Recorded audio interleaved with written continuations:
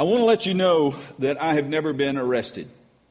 I have spent some time in jail, but that's because my dad was the chief of police, and I thought it was pretty cool to hang around in the jail cell. That was when I was younger. But I think most of you, some of you may have been in there. Most of you, just from watching cop shows on TV, are familiar with the statement, you have a right to remain silent. Anything that you say can and will be used against you in a court of law. It's the first part of the Miranda rights. It is part of our Fifth Amendment constitutional guarantee, a protection against self-recrimination. And that's probably the biggest word I'm going to use in the message today, so you're good. Now here's the deal. When it comes to being a follower of Jesus Christ, you do not have the right to remain silent. You have the option to do it. You have the option to keep quiet about your faith and tell absolutely no one, to be a secret disciple. You have the option to do that. But what I want to convince you today is that you don't have the right to do it. Because of who you are in Christ, because of what God has done for you in Jesus, and because of the desperate plight of the world, you may have the option to keep silent, but you don't have the right to remain silent. In Matthew 28, we find what is called the Great Commission. It tells us to go and make disciples of all nations. That's not a suggestion. It's not given as an option out of many things that you can do. These were the marching orders that Jesus gave to the church prior to his ascension into heaven. I don't know about you, but if you had a dying parent or grandparent who called you to the bedside and said, hey, listen, this is what I want to tell you before I leave this world. Those words would be etched in your mind and your heart, and they would be inescapable. These are the words that Jesus spoke before he ascended into heaven. Go and make disciples. These words should be etched in our hearts and etched in our minds and determine the course of our lives. And so this morning, I want to ask you a simple question. Are you ready to tell somebody? Are you ready to move out of your comfort zone? And maybe for you, that next step is telling somebody. Letting them know what Jesus has done for you and what he can do for them. Are you ready to speak a word to a family member, to a neighbor, to a friend, to a coworker, to a fellow student, to a total stranger? A word that could lead them to eternal life. Are you ready to tell somebody? Now, I know what's going through your mind because it goes through my mind as well. There are all kinds of reasons why I can't tell somebody. Now, I could get a microphone and walk out, but I got a feeling I'm going to hit on a number of you right now, and you're going to say, yep, that's me. First of all, I don't know enough. I don't know enough. I'm not knowledgeable. I don't know enough Bible in order to tell somebody. I don't know the right scripture verses in order to tell somebody.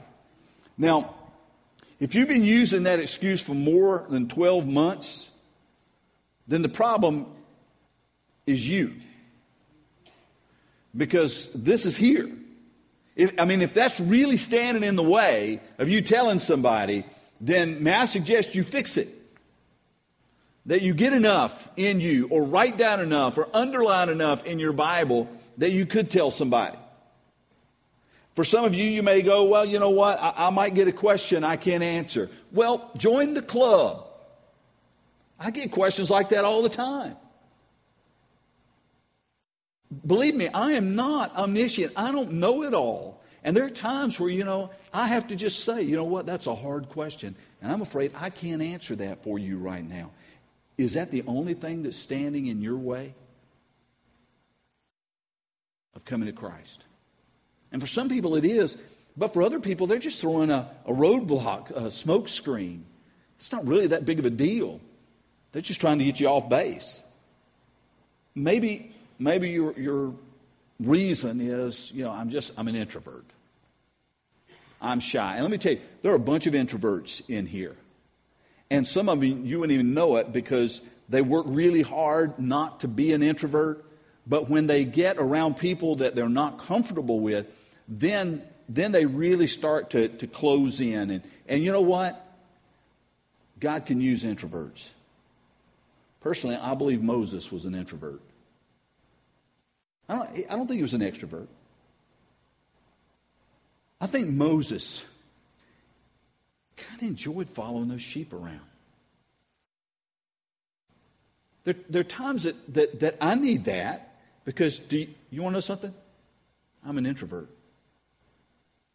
I really am. At heart, I'm an introvert. I have to work really, really hard not to be. And there are times you just want to shut down. So I understand. For some of you, it may be that I don't want to offend anybody. And here's the deal. I don't want you to offend anybody either. But if the gospel is offensive, that's not your problem. Okay? You don't need to be offensive. If the gospel offends, that's one thing. But all you need to do is to tell. Maybe, you may say, and I've heard this before, that's what we pay the preacher for. Just one simple word answer to that. Lame. Okay? That's a lame answer. That's not what you pay me for. We'll discover that as we go along. And then the one that I think I've heard that I have a great deal of sympathy for this one. What if I mess it up? What if I say something and I turn that person off to Jesus? Okay, I have a great deal of sympathy for that one. But I want to let you know, whenever you're talking to someone about Jesus, God's in control, not you. And so there's a certain level of trust that comes with that. So there are lots of reasons why it's difficult in order for us to get out of that shell and tell somebody else about Jesus. And so when I ask the question, are you ready to tell somebody? You may go, yes, I'm ready. But there's a big difference between being ready and doing it. And so today we want to move. We want to get that shift. And so what I'd like to do is call your attention to some verses in Romans chapter 10. If you've got your Bibles, I'll encourage you to turn there. You may want to write, underline, highlight some things, Romans chapter 10. For those of you that are looking for Romans, it is in the New Testament. It is beyond the Gospels, Matthew, Mark, Luke, and John. Just keep going. Then you'll run into a book called Acts. That's nobody's name. And then into Romans. Romans chapter 10. We're going to look at verses 9 through 15. Now, all of this chapter is good for us to read, but this is going to be our point of focus this morning. Romans chapter 10, verses 9 through 15. Hear the word of the Lord. If you declare with your mouth, Jesus is Lord, and believe in your heart that God has raised him from the dead, you will be saved. For it is with your heart that you believe and are justified, and it is with your mouth that you profess your faith and are saved. As Scripture says, anyone who believes in him will never be put to shame. There is no difference between Jew and Gentile. The same Lord is Lord of all and richly blesses all who call on him. For everyone who calls on the name of the Lord will be saved. How then can they call on the one whom they have not believed in? And how can they believe in the one whom they've not heard? And how can they hear without someone preaching to them? And how can anyone preach to them unless they are sent? As it is written, how beautiful are the feet of those who bring good news. To declare that Jesus is Lord is to make an outward statement based on an inner conviction that Jesus shares the name and the nature, the holiness, the authority, power, majesty, the eternity of the one and only true God. When we say Jesus is Lord, when we believe that God has raised him from the dead, we're doing more than just repeating some kind of creed. We're doing more than just uttering empty words. And it goes beyond just believing in God. I mean, you get a lot of people say, I believe in God. over 90% of Americans say, I believe in God. And Jesus said, well, great, even the demons believe in God. Big whoop. Well, he didn't actually say big whoop. But he said they believe in God and they tremble at the thought of him. Okay, so I believe in God. It's not enough. What is enough? You see, when we believe in our hearts and we confess with our mouths, what are we saying? We're saying that Jesus is who he is, not who we want him to be. That Jesus is who he is, not what we hear out in culture. That Jesus is the fulfillment of the promise of God to send a Messiah, a Savior, one who would be crucified, buried, resurrected, and risen.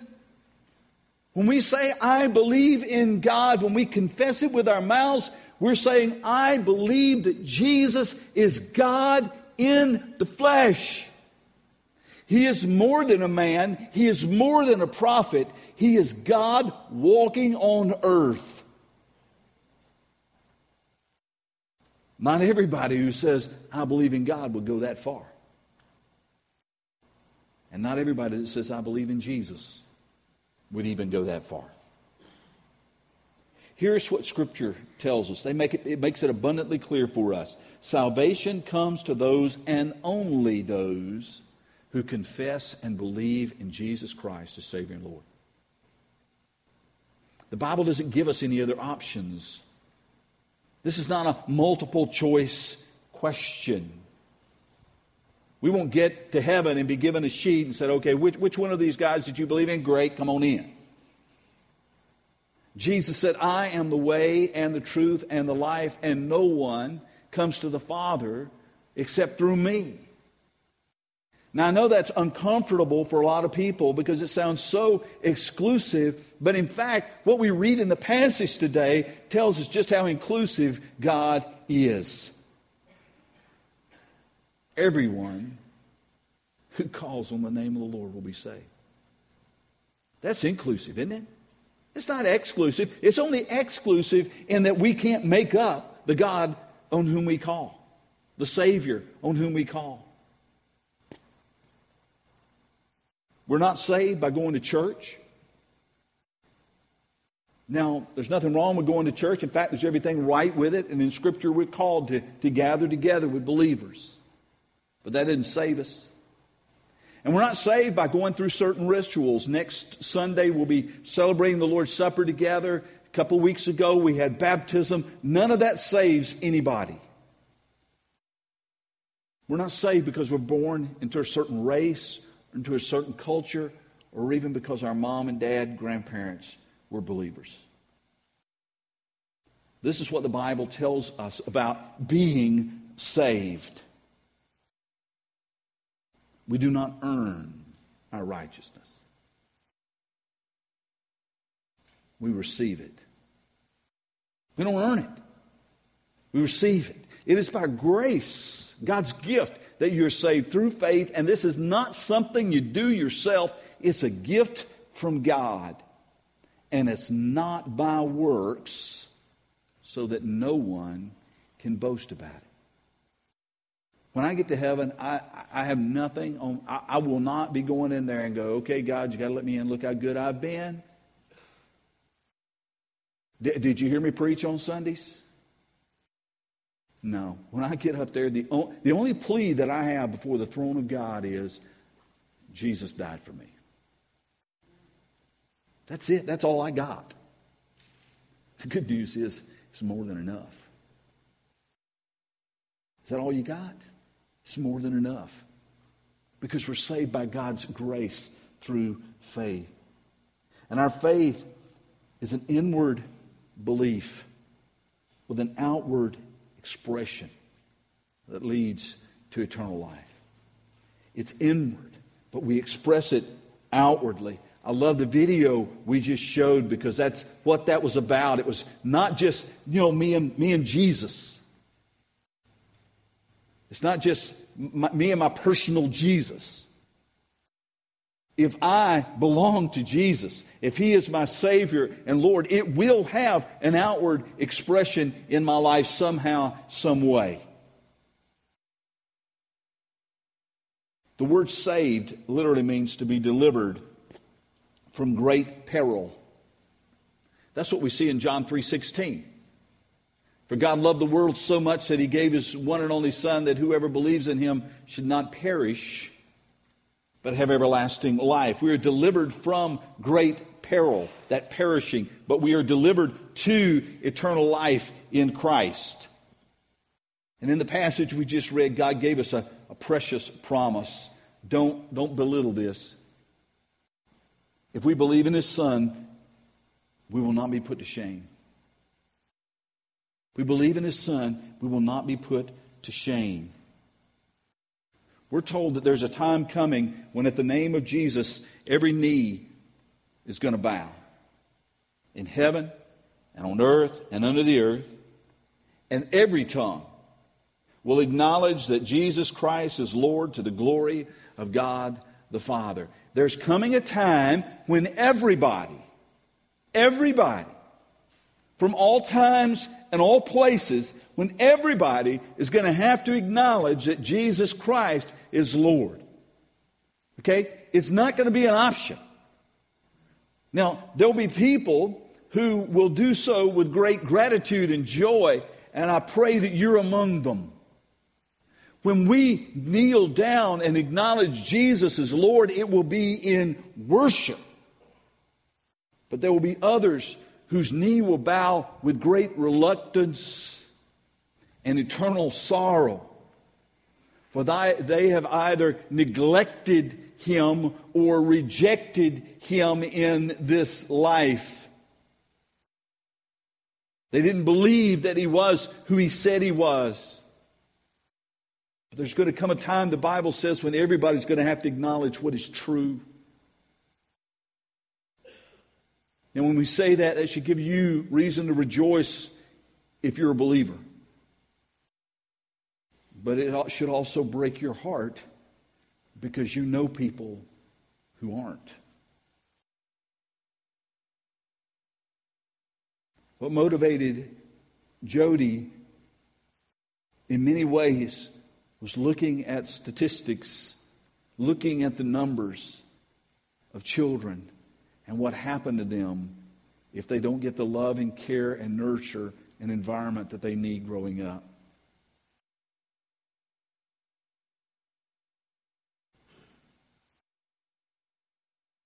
Recent statistics said that 93% of people in the United States consider themselves Christian. Gallup surveys show that about 40% of people on any given Sunday are in a worship service.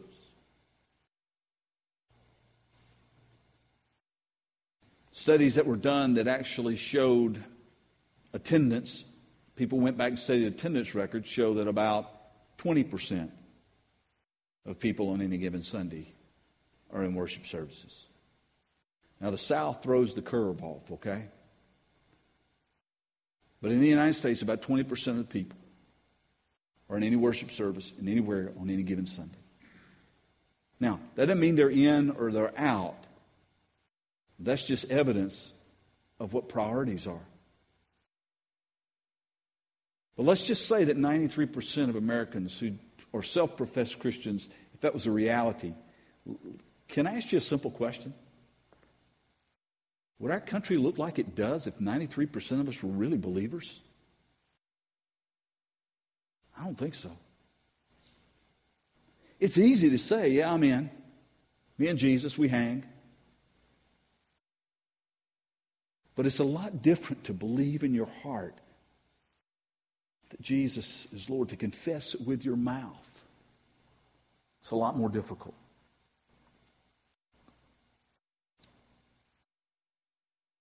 The offer of salvation to Jesus, if we want to trust Scripture, is open. The door's open. Everyone who calls on the name of the Lord will be saved. And listen, I don't care what spectrum you are on whether you believe in predestination or free will, or whether you're somewhere in the middle or you don't have any decision on it at all. Here's the deal. Everyone who calls on the name of the Lord will be saved. There's nothing we can do to change that. That's the reality of it.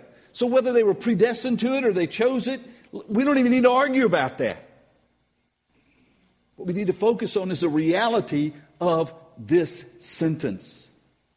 There are no fancy Greek words in it to throw you off. There's nothing in here I need to explain to you. What you see is what you get. Everyone who calls on the name of the Lord will be saved. And that means that those who don't won't. Our motivation should not simply to be to come and enjoy one another and enjoy our salvation and to plan our time in the sweet by and by. Our motivation should be to look around us. These are my friends. These are my neighbors. These are my coworkers. These kids go to school with me. And they don't know Jesus. And they don't have the same eternity I do. So having laid out this foundation of what it means to believe in Jesus, to confess Him as Savior and Lord, then Paul lays out a logical argument. Did you get this? Look at it. How then can they call on the name of one that they've not believed in? And how can they believe in the one of whom they've not heard? And how can they hear without someone preaching to them? And how can anyone preach unless they are sent? As it is written, how beautiful are the feet of those who bring good news. And so basically, here's what Paul's saying. People can't call on the name of Jesus if they haven't heard of Jesus. And they can't hear about Jesus without someone telling them, or the word that we have here is preaching to them. And for some of you, you just wipe the sweat off your brow and go, wow. Pastor, I'm so glad you said that, because it says preaching and I don't preach. So I'm off the hook on this. No, you aren't. Okay. The word means a herald. A herald is one who speaks on behalf of someone else. You may remember, if you've studied any American history or European history, there was a time when before CNN and Fox News, we had town criers. Town criers would go around with a bell in one hand, getting people's attention, and they would basically give them the headlines. They were headline news way ahead of time. And they would tell them, this is the important message I need to tell you. Ding-a-ling-a-ling-a-ling-a-ling. Hey, listen to me. Crowd gathers around. Here are the headlines. Here are the important things. This is what I've been entrusted to tell to you. And I'm here to tell you today that you are the herald. You are the town crier. And whether you stand up here in a pulpit or not, you are a preacher. You are one who has been given a message to be shared with others. But you say, well, wait a minute, it says, but what about being sent? So obviously that's referring to missionaries. I'm not a missionary. That means it's not my job. Well, the reality is, if you're a Christian, then you have been sent. That's what the Great Commission is all about. Go and make disciples. That's what Acts 1:8 is all about. You will be my witnesses. It's what 1 Peter 3:15 is all about. Always be prepared to give an answer to everyone who asks you about the reason for the hope that you have, and do it with gentleness and respect. John was kind of timid, maybe a little like you, an introvert. And he went to his weekly Bible study of men, and it was his turn to give the devotional. He was scared. His knees were knocking. His hands were shaking. His palms were sweaty. He walked up to the front, and he turned around and he faced everybody, and he asked them a question. He said, do you know what I'm going to say this morning? And in unison, his group, trying to be supportive, said, no. And so he said, well, neither do I. And he ran out the door. The next week he shows back up at his Bible study, and they say, listen, John, You're on again, man, until you get this right. You're up. So when it came time for the devotional, John walks up there again, and he asks the same question. He says, do you know what I'm going to say? Well, this time they thought about it and said, well, if we say no, we know what's going to happen. And so they just said in unison, yes. And he walks off and he says, well, that's good because then I don't need to tell you. Well, next week comes in and they go, hey, John, man, you got to get this thing right. Come on back up here. It's your turn again. Now, they've been talking about this all during the week. They said, well, if we said no, we said yes. What are we going to say? They really didn't know what they were going to do. So he steps up and he asks the same question again. He says, do you know what I'm going to say? And in unison, half of them said yes and half of them said no. So John looks at them and he says to them, then those who know tell those who don't know. And he walked out.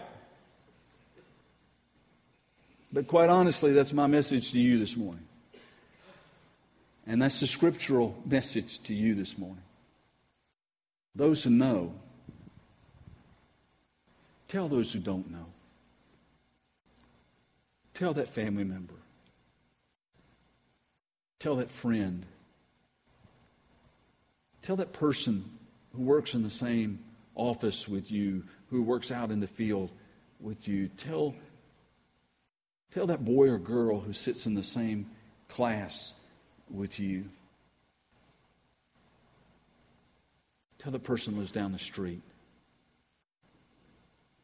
Tell that person you meet in line at Ingles. Our call is really simple. Those who know, tell those who don't.